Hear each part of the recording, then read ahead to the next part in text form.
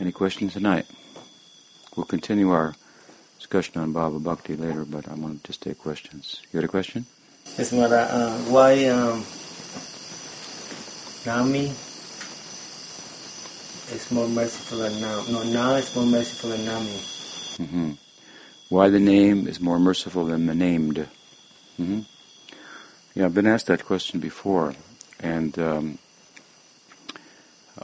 simple answer is that in your practical experience, you say that you know people because you know their name. If I say, do you know President Obama? You go, yeah, I know. Because you know his name. But you don't know him personally. But you know him by his name. So that's a simple example of how the name of a person extends the person to others and acquaints them with that person in a larger, more extended sense than the person himself can extend himself. The named, the person, may not be here, but if we know his name, say, I know him. So,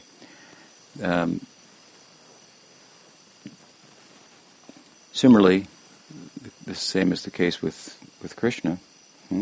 So, he extends himself by way of his name. And also, we find that persons who have offended Krishna, the person Krishna, the named, may lose his company, but the name stays with him. A good example is Brahma. Brahma offended Krishna in the Brahma Vimohan Leela. He tried to steal Krishna's calves and cowherd boys. Not a good idea. You intend it? So he made some offense. Advaita Charja, he met one person from a Muslim family who only drank milk. He took him in and he called him Brahmaharidas. So it's thought that Haridas was born in an outcast by Hindu social religious standards, outcast family, Muslim birth. Because he offended Krishna, he thought, who is this Krishna? Who is this guy? He eats with his left hand. This is not Vedic and proper conduct. So he's born in a family where by Hindu Brahminical standards, the conduct was unacceptable. So Brahma, the big Brahma, was born in a Muslim family. But the name of Krishna, even though he offended Krishna, that's why he had to take such a birth, the name stayed with him. Indeed, Mahaprabhu called him Namacharya. See how generous the name is to stay with him, despite the fact that he offended the form of Krishna. Mahaprabhu prays in the Shikshastakam that the name is very generous, but I don't appreciate. And I've made offenses. I have anarthas, and therefore I can't appreciate the sweetness of the name. But he shows that by this kind of remorseful attitude, that the name stays with him nonetheless, with one, and purifies one, and in due course acquaints one directly with the named, with the person. So there are this is a common kind of, I started with, way of thinking about how the name of a person extends the person beyond the person's personal possibilities. They say, what's in a name? You say that if someone calls on the phone And the children say, "Oh, somebody called on the phone." And the parents say, "Did you get his name?" Because if you get the name, even though the person's not there, we have the person, right? We can catch him, we can find him, we can call him back. So there's much in a name, and in a sense, the person is in the name, even if the person is not there. So the name is more widely available, and through it we can access the whole person. And again, in Scripture we find this is a good example. The name stays with one, even though the person may offend the person of Krishna. Brahma Haridas is the perfect example. Mahaprabhu made an example out of him, named him the Acharya of teaching how to chant the holy name. And he was remorseful throughout his whole life for his offense, that it showed up in him by way of thinking, "Oh, I'm outcast." Of course, Mahaprabhu's whole movement was breaking down these caste divisions and sense of outcast, as he had made, as I say, Haridasa close to him, because despite whatever religious Hindu standards he was impure, he was pure because he was engaged in bhakti and chanting the holy name. Rup Sanatan were also outcast, not in the same way, but because they had taken up service in the government, Muslim government, they had lost their Brahminical status. But Mahaprabhu embraced them. So these are examples of how Mahaprabhu's mission transcended caste divisions of the time and so forth. And he was distributing his Nam Dharma to anyone and everyone, and regardless of their caste, and if they would take to what he was talking about, they would transcend the whole idea of caste. The whole Varnashram Dharma was the idea. So he was very much a social, in a sense, reformer in the context of his being a very radical spiritual reformer. And his main instrument, his main method was the name chanting.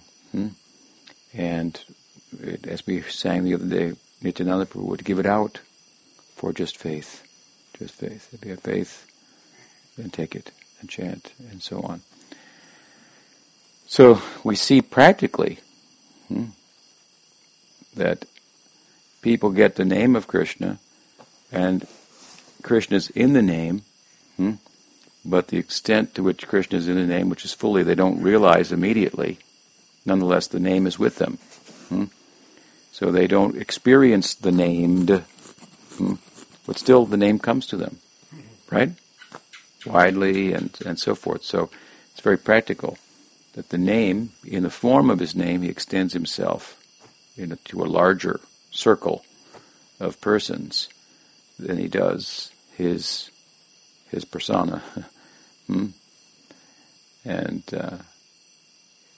so in that way, I think the name is more generous. Again, if you offend the person, Krishna, still the name may come and bless you in the form of his name.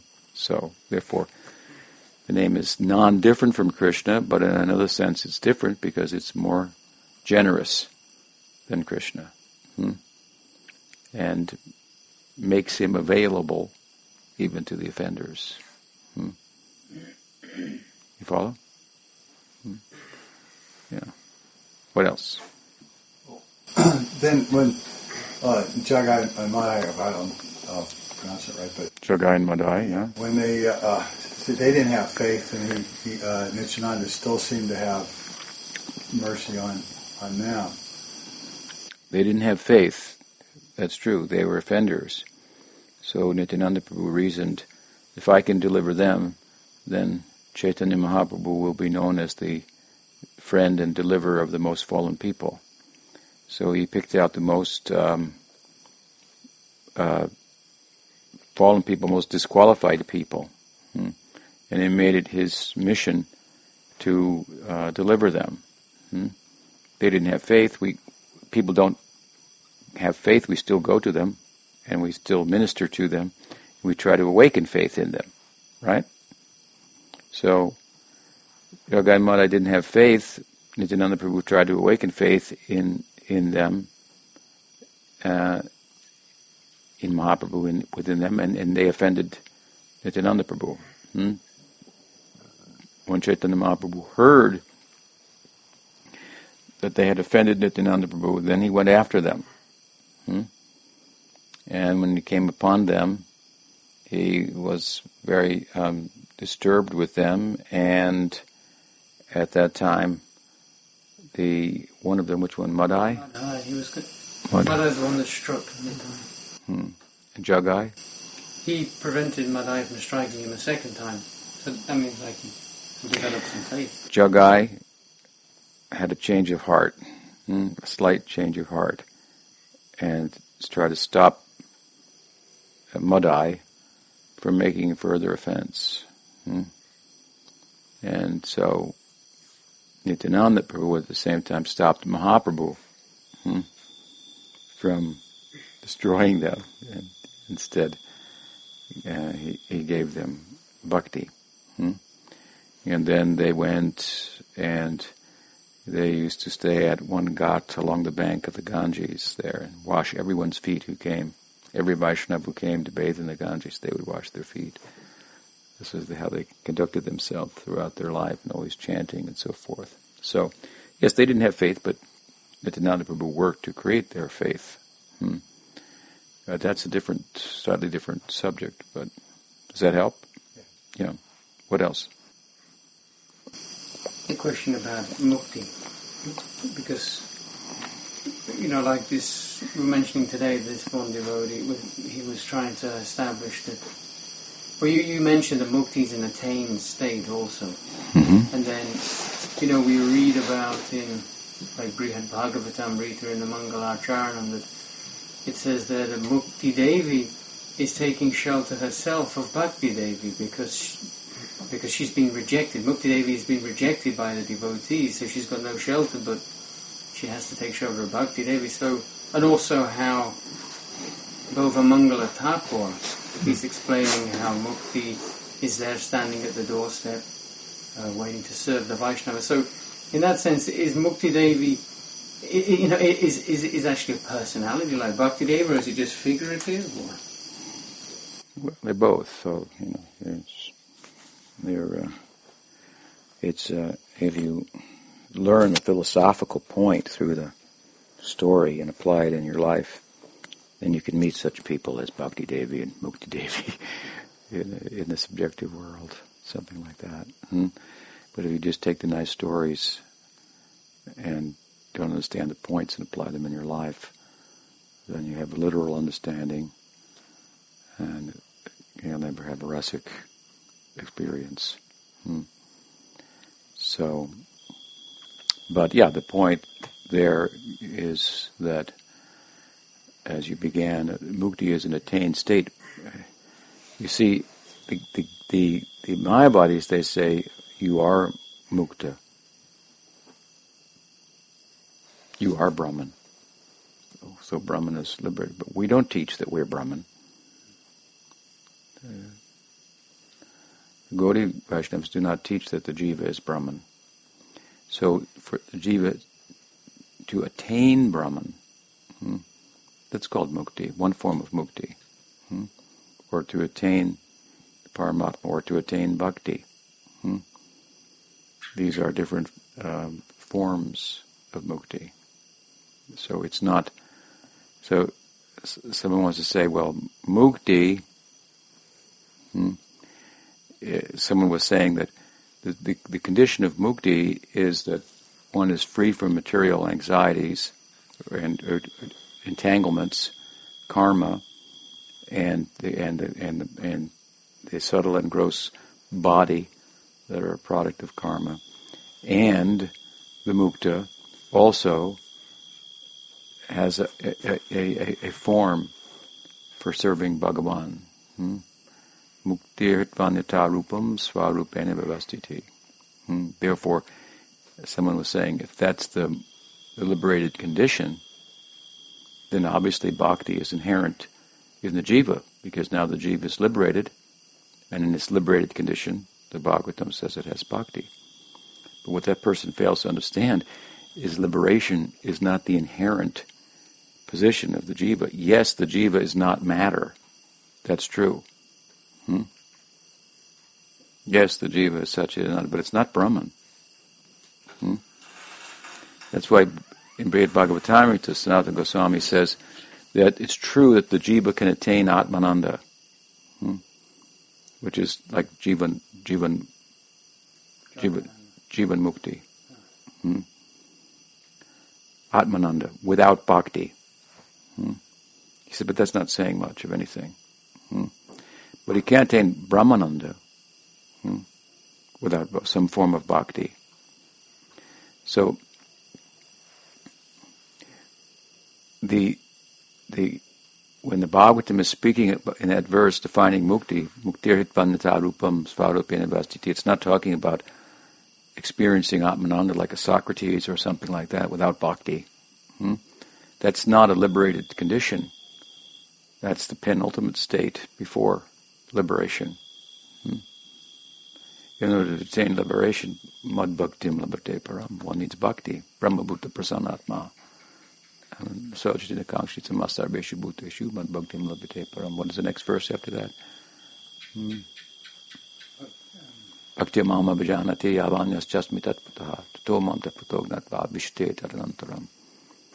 It says, only by bhakti one can enter into me or attain me.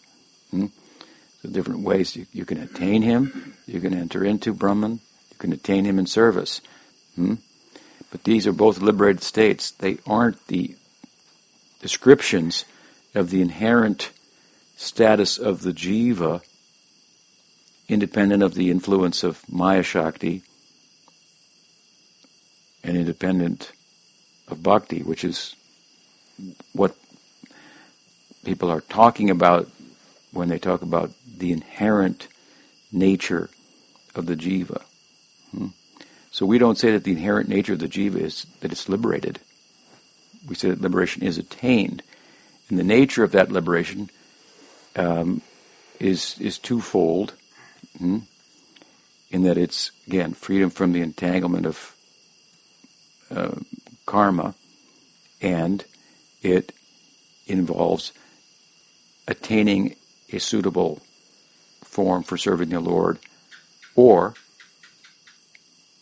entering into Brahman, Brahma Sayuja, depending on the sadhana. Depending on what the sadhana is, determines the type of liberation that you'll attain. So if you have bhakti sadhana, then you're going to attain bhakti. If you have jnana mixed with bhakti as your sadhana, then you attain Brahma Sayuja, or it's possible you could attain Shantarasa, depending on the measure of the extent to which bhakti is in the equation. So there are liberated souls without forms, and there are liberated souls with forms. The one with forms are the ones that do sadhana for attaining spiritual forms, for serving Bhagavan. That means their sadhana is bhakti. So when the Bhagavatam speaks about the liberated condition, it's not speaking, my point is, about what's inherent in the jiva. It's speaking about a state that the jiva can attain by the influence of bhakti in their life and through sadhana. True, if it doesn't do bhakti, or it just does bhakti mixed with jnana and has a desire to merge into Brahman, its attainment will be very similar to its constitution. Then again, certain aspects of its constitution, like its capacity to, as we've many times discussed, to be a doer, to be an experiencer, to be an apprehender, will not be manifest in Brahma Sayuja.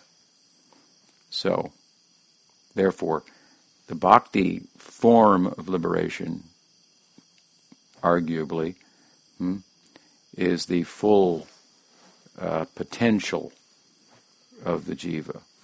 We can say that the liberated status of the jiva is what the jiva is ultimately, in terms of applying itself, in terms of its potential.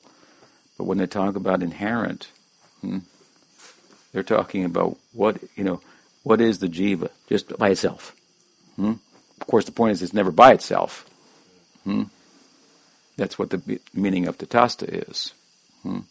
Even in susupti, when it's asleep within Vishnu, its material karma is still there. It hasn't gone away. It's just dormant. Then when he wakes up, it wakes up, and so forth. So where the Bhagavatam speaks about liberation, this gentleman quoted 2 verses. Each verse is talking about the fact that there is that there are different types of liberation relative to the different types of sadhana, and they are each attained states. Even Brahmasayuja is an attained state. Brahmananda is an attained state. Atmananda, Atmaram. Sukadeva was Atmaram. Sukadeva was Atmarama. He didn't do any bhakti. He didn't have a guru. As soon as Sukadeva was born, it said, he left and only the trees echoed in response. What is that verse? Yam pravrajantam manapetya petya krityam.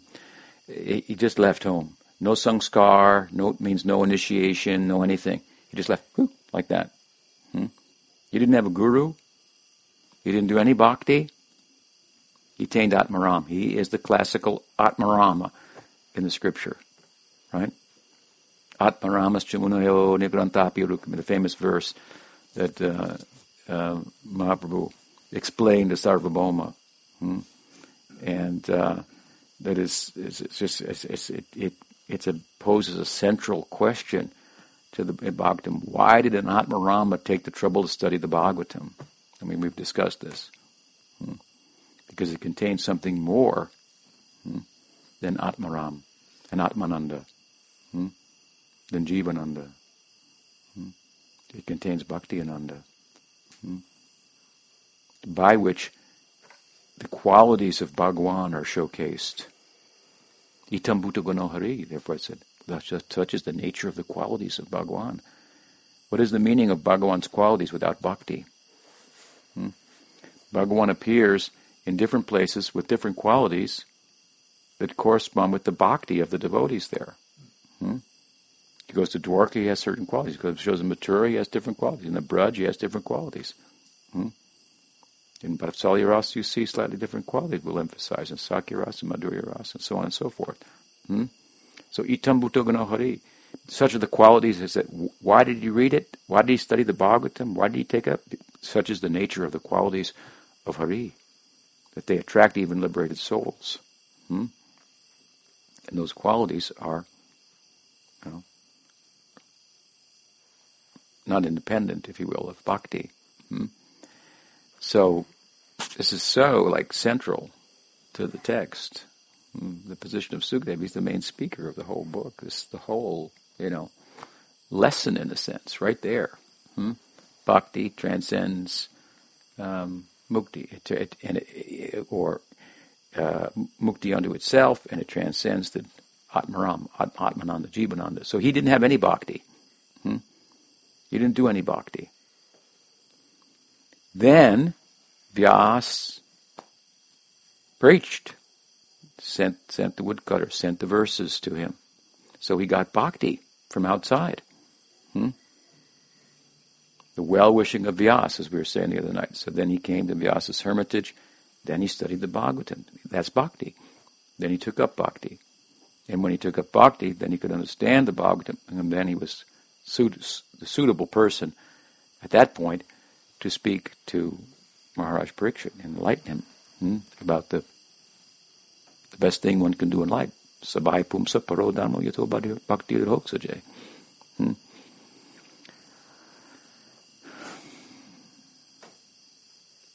So, he technically wasn't even fully liberated. He hadn't attained Brahman.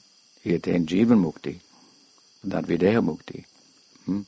Atmaram, Atmananda, Jivananda, but not Brahmananda, not even and not Bhakti Ananda. each of which can only be attained with bhakti. So mukti is an attained state, and this is different than the Mayavadis. You see, that person was more or less speaking Mayavad philosophy. This is mukti. This is the condition of the jiva. When you clear off Maya, this is the jiva. It's technical, but it's an interesting point. I mean, the jiva is different from matter. That's true. So it's never mixed up with matter. It's always Satchidananda. But that's one thing, but it's not merged in Brahman. Do you follow? It's an important point, a subtle point. It seemed like that commentator just was over it. That was over his head. As he admitted. Well, the Garbhodaya Vishnu, or when, Garbhodaksha Vishnu, yeah. When the jiva then after it comes back out, it has some qualities to take birth in certain thing. What is that's called qualities are connected to the jiva that's karma from the previous life cycle. When he goes to sleep within the Mahavishnu, the karma, everything comes to rest.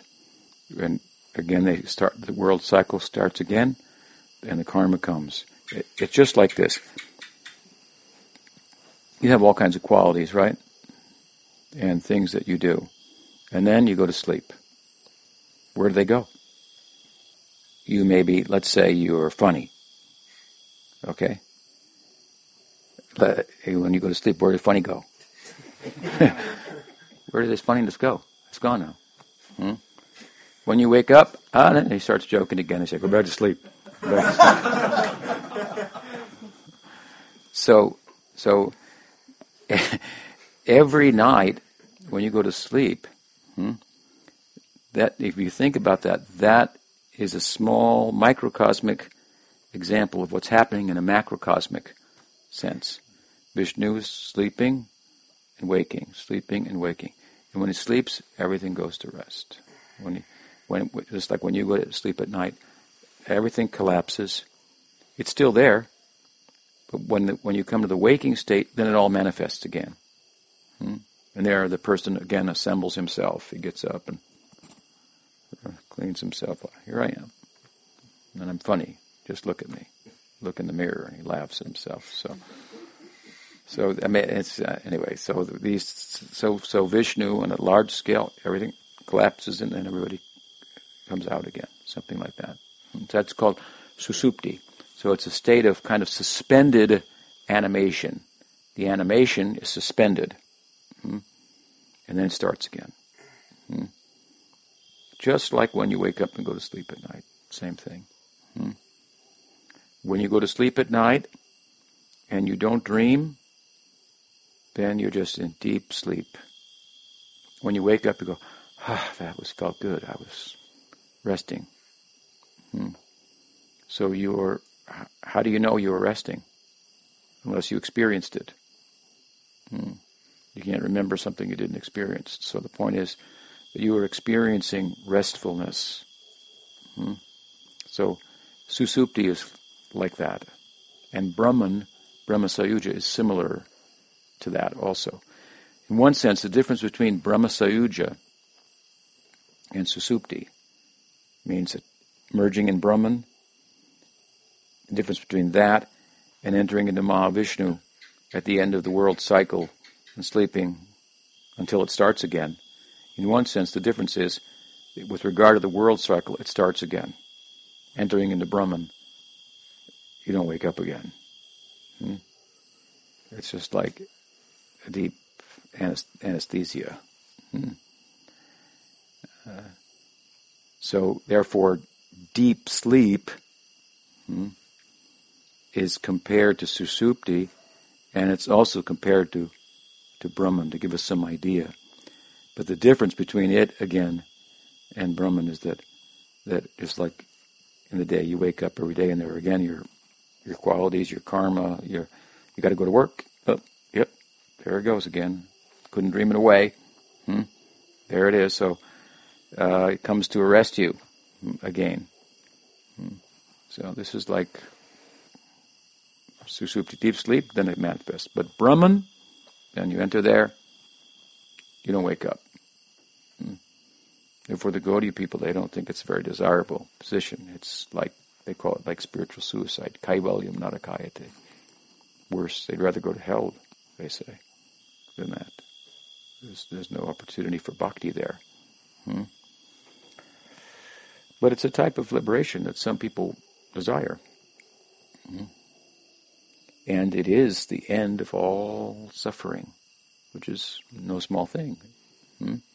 So people are ready to undergo all types of suffering to attain it.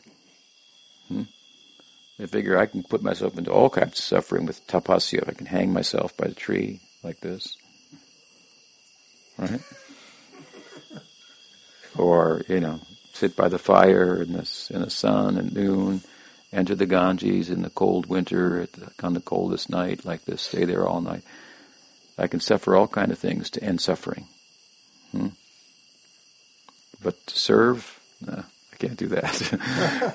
That's too much. That's too much suffering. Rather to reign in hell than to serve in heaven. So, this is the jiva's sorry kind of plight.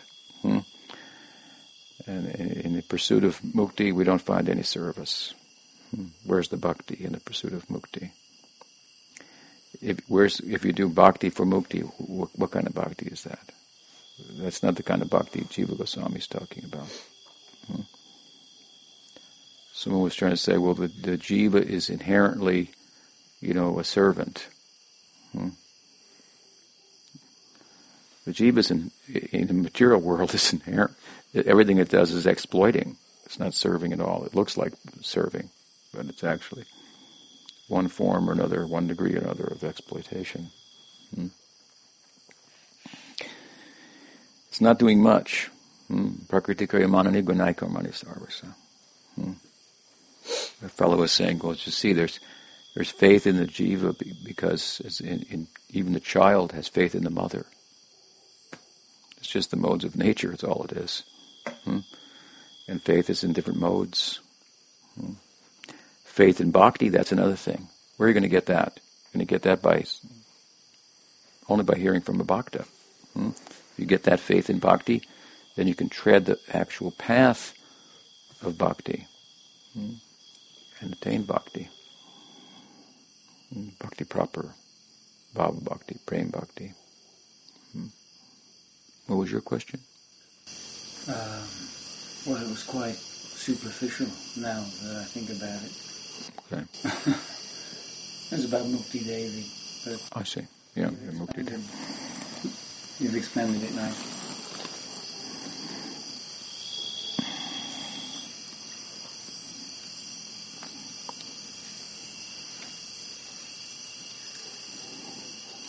Mukti Devi, Bhakti Devi, these can just be stories, or they can be realities. They can only be realities to the extent that you apply the teachings that those figures represent.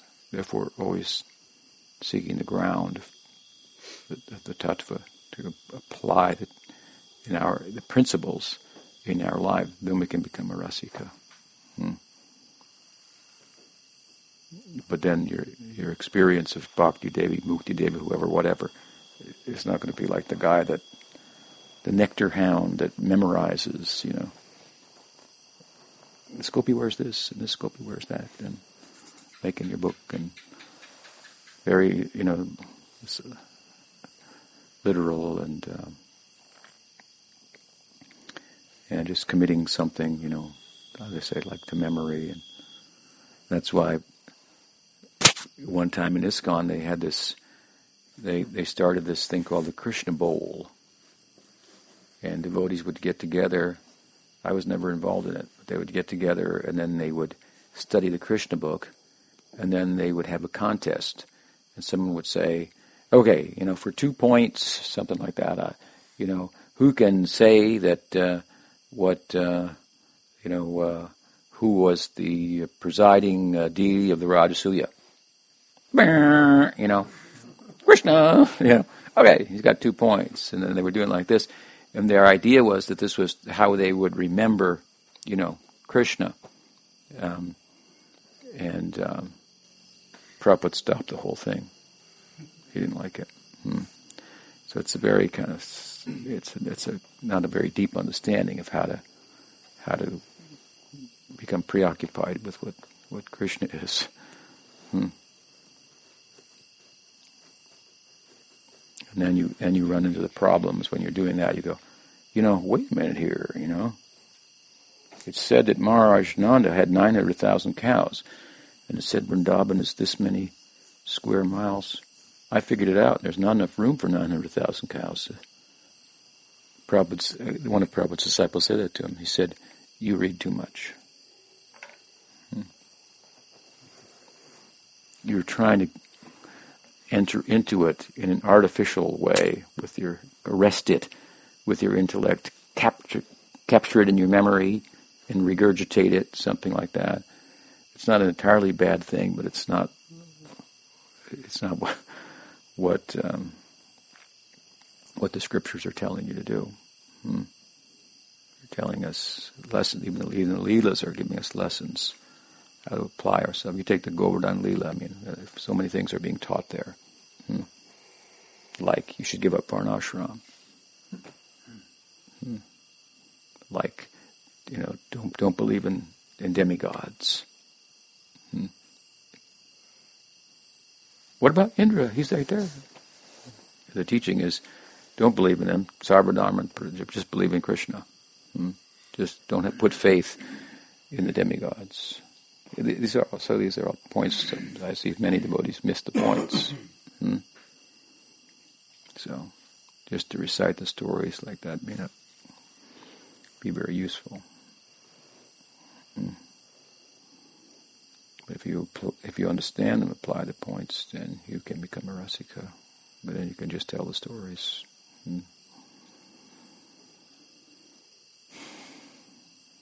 Live in them, and they'll be an Indra and everybody for you. What else? Gordon Ryan, you had a question? Yeah, it's kind of a dumb question, but just thinking it's one of those nights. Go ahead. Just, if you could have any one wish fulfilled, what would be the correct thing to wish for?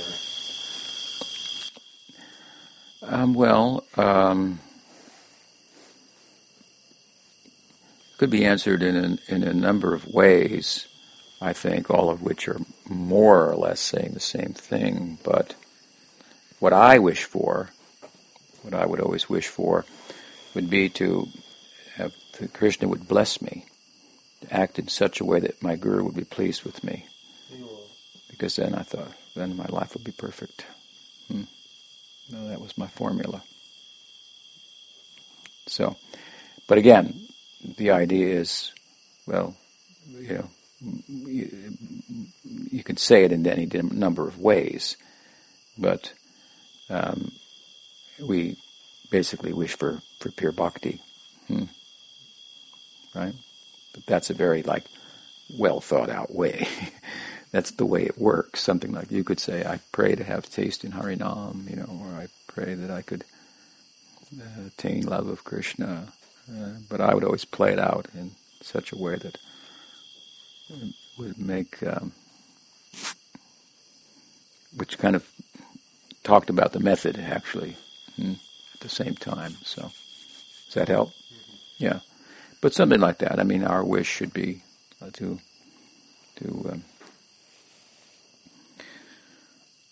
please Krishna. And we know that if Krishna's devotee is pleased, Krishna will be pleased. So this is scientific, if you will. The Gaudiya Vaishnava is very much like that. See, it shows how much the Gaudiya people know Krishna. That's why they say Jai Radhe. They know. If Radharani is pleased, Krishna will be pleased. Other people chant Krishna, Krishna, and they don't chant Radha's name. Not interested in her. No. What do they understand? How much can they please Krishna? Or the Kanishtadikari that doesn't want a guru, just wants to serve Krishna. Don't want to be troubled by the guru scene. Just serve Krishna. But they miss out on the way in which Krishna makes himself available, right? Through his devotees. They offend the name by avoiding the guru, because to avoid the guru is one of the nam-aparads. Yes? I heard that, which I guess is wrong, that the nature of the soul is always moving, so even if you enter into Brahman, that you're eventually want to come out. Yeah, the Prabhupada used to say that the soul by nature is active. And what he meant by that is that the soul, the Atma, animates the body, matter. The jiva, the matter is said to be in equilibrium, state of equilibrium. And the Vishnu activates it by reflecting on it and projecting consciousness into matter, so to speak. And so then the modes start to move and the whole thing. So it's consciousness that's the active principle. Matter has its own movements, but those movements are set in motion, if you will, by the jiva. So that's what Prabhupada meant in general when he said the soul by nature is active. Now, that said, the idea of merging into Brahman is, there's a verse from the Bhagavatam that says what? Ye nye ravindaksha vimuktamaninas tvashta abhishuddha buddhaya.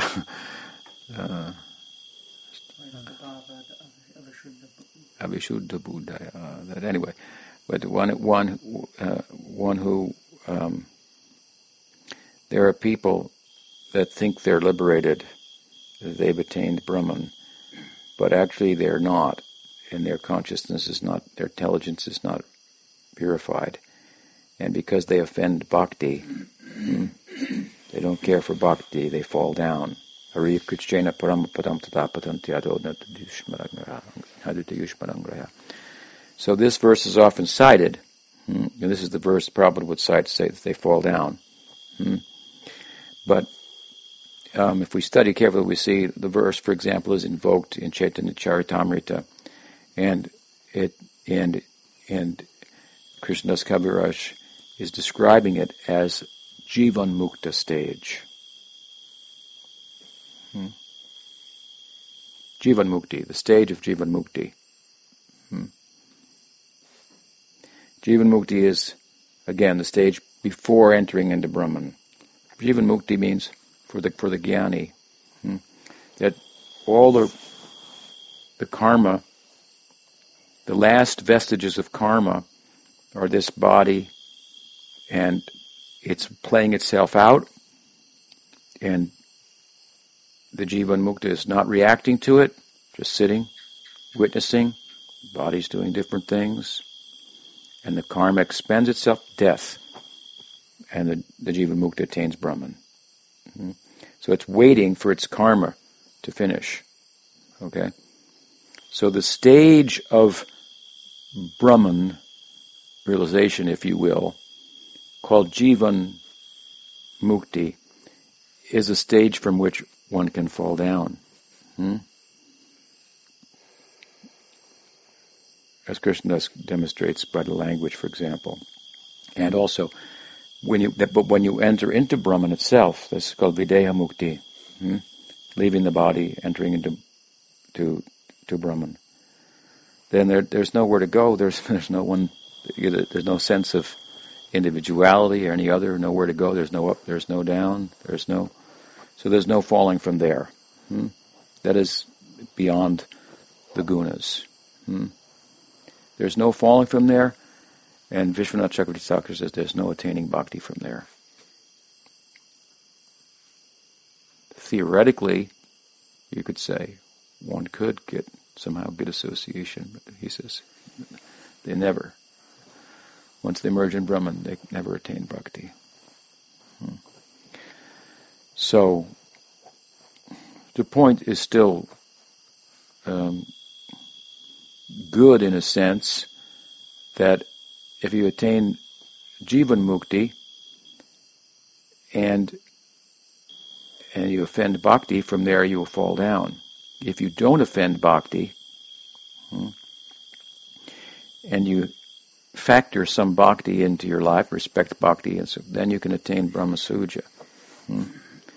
Once you attain there, I mean, from the Gaudiya position, what's the question of falling for one who's already fallen?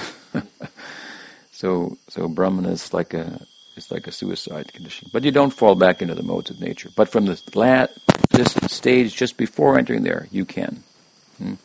And often that's talked about as, he's a Jivan Mukta, so he's liberated, but he again falls down. He has no place to. He's hovering, but no place to land. If he emerges into Brahman, then that's it. He's still an individual, but he'll never know it. No, never will anybody else know it. So it's not a very desirable situation for the jiva. There's no environment for him to move in relation to. So it's kind of eternal stillness. But Prabhupada was very, of course, anti-Mayavad, for good reasons. And so sometimes he would stretch it a bit and say, even if you attain, still you will fall. But technically speaking, the verses that he would cite to support that are speaking about the Jivan Mukti stage, not Videha Mukti. What else? Yes? So when you say that happiness that comes from Brahmananda is much greater than happiness that comes from Atmananda, you mean the Jivan Mukta stage, not the Brahma Suja stage? Brahma Suja stage is, you can have Brahma Sukha, Brahmananda.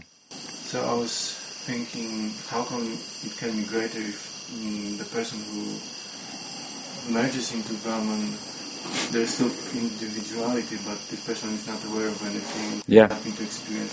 So how can it be any kind of happiness? That's what Sanatana Goswami says, yeah. Therefore, the happiness is described as just being relief from suffering, the end of suffering. But it depends, of course. If from a Mayavoid point of view, forget it, because we don't even agree that the condition that the Mayavads seek to attain is attainable or exists. They think there is no jiva, the jiva is Brahman, so forget that. So the jiva merges with Brahman in some capacity. It's just like you merge with a person by fully identifying with him, but you're merging with a non-person, with a nirvishesh. So you're merging with that, and you don't have vishesh, you don't have distinguishing characteristics per se, and those that might be, that cause you to have distinguishing characteristics, that which within you, that would cause you to have in relation to a particular environment, well, that environment's not there, to desire in relation to, and so on and so forth. So, you enter Brahman. And what is it like? You're trying to it doesn't, I agree with you, it doesn't make a lot of sense. It doesn't. Therefore, Rupa Goswami says that the merging into Brahman, if the happiness of that could be multiplied 1,000,000,000,000-fold, it wouldn't compare to one atomic particle of the happiness of Prem Bhakti. And Sanatana Goswami goes on and on and on in Brihad Bhagavatamrita about how the happiness of attaining Brahman is negligible. It's basically relief from material existence. The end of suffering. So the end of suffering is joyful. Okay?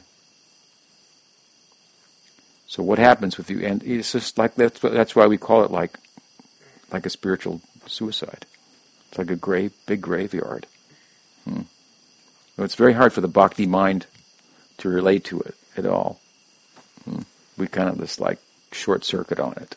How could somebody want that? What is it? They call it, what did I say?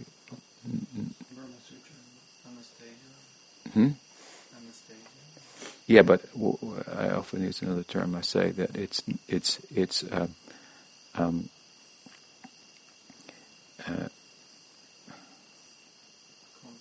contentless awareness.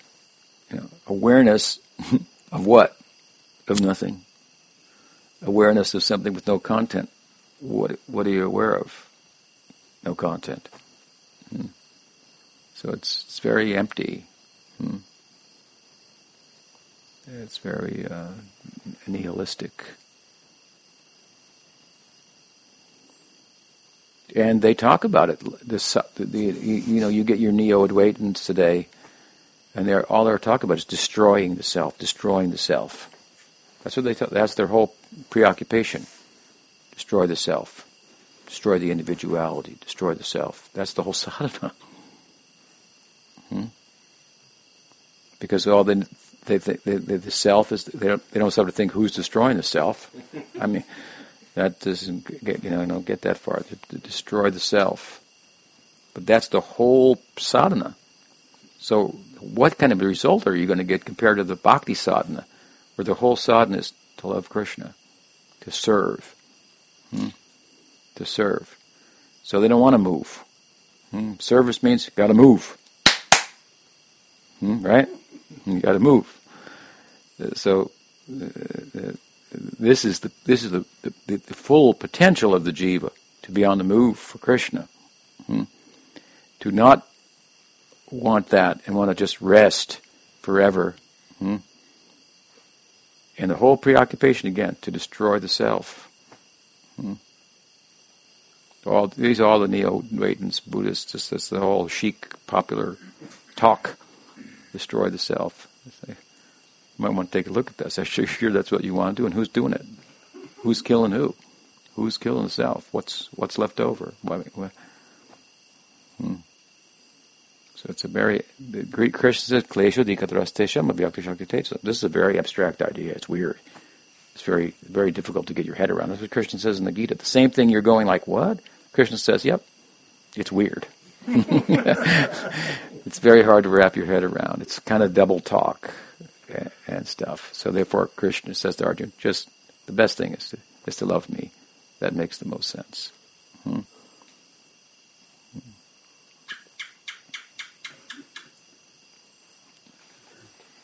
It's very simple, very easily explained, and as I said the other night too, it's our idea of bhakti, of what we will do in a liberated condition, is what we do here. We do things, we apprehend, we experience, all in relation to Krishna. Bhagavan Shri Krishna ki jai. Dauji Gopal ki jai. Guru Vaishnava Guru Parampara ki jai. Gaur Bhakta Vrinda ki jai. Gaur Premanandi.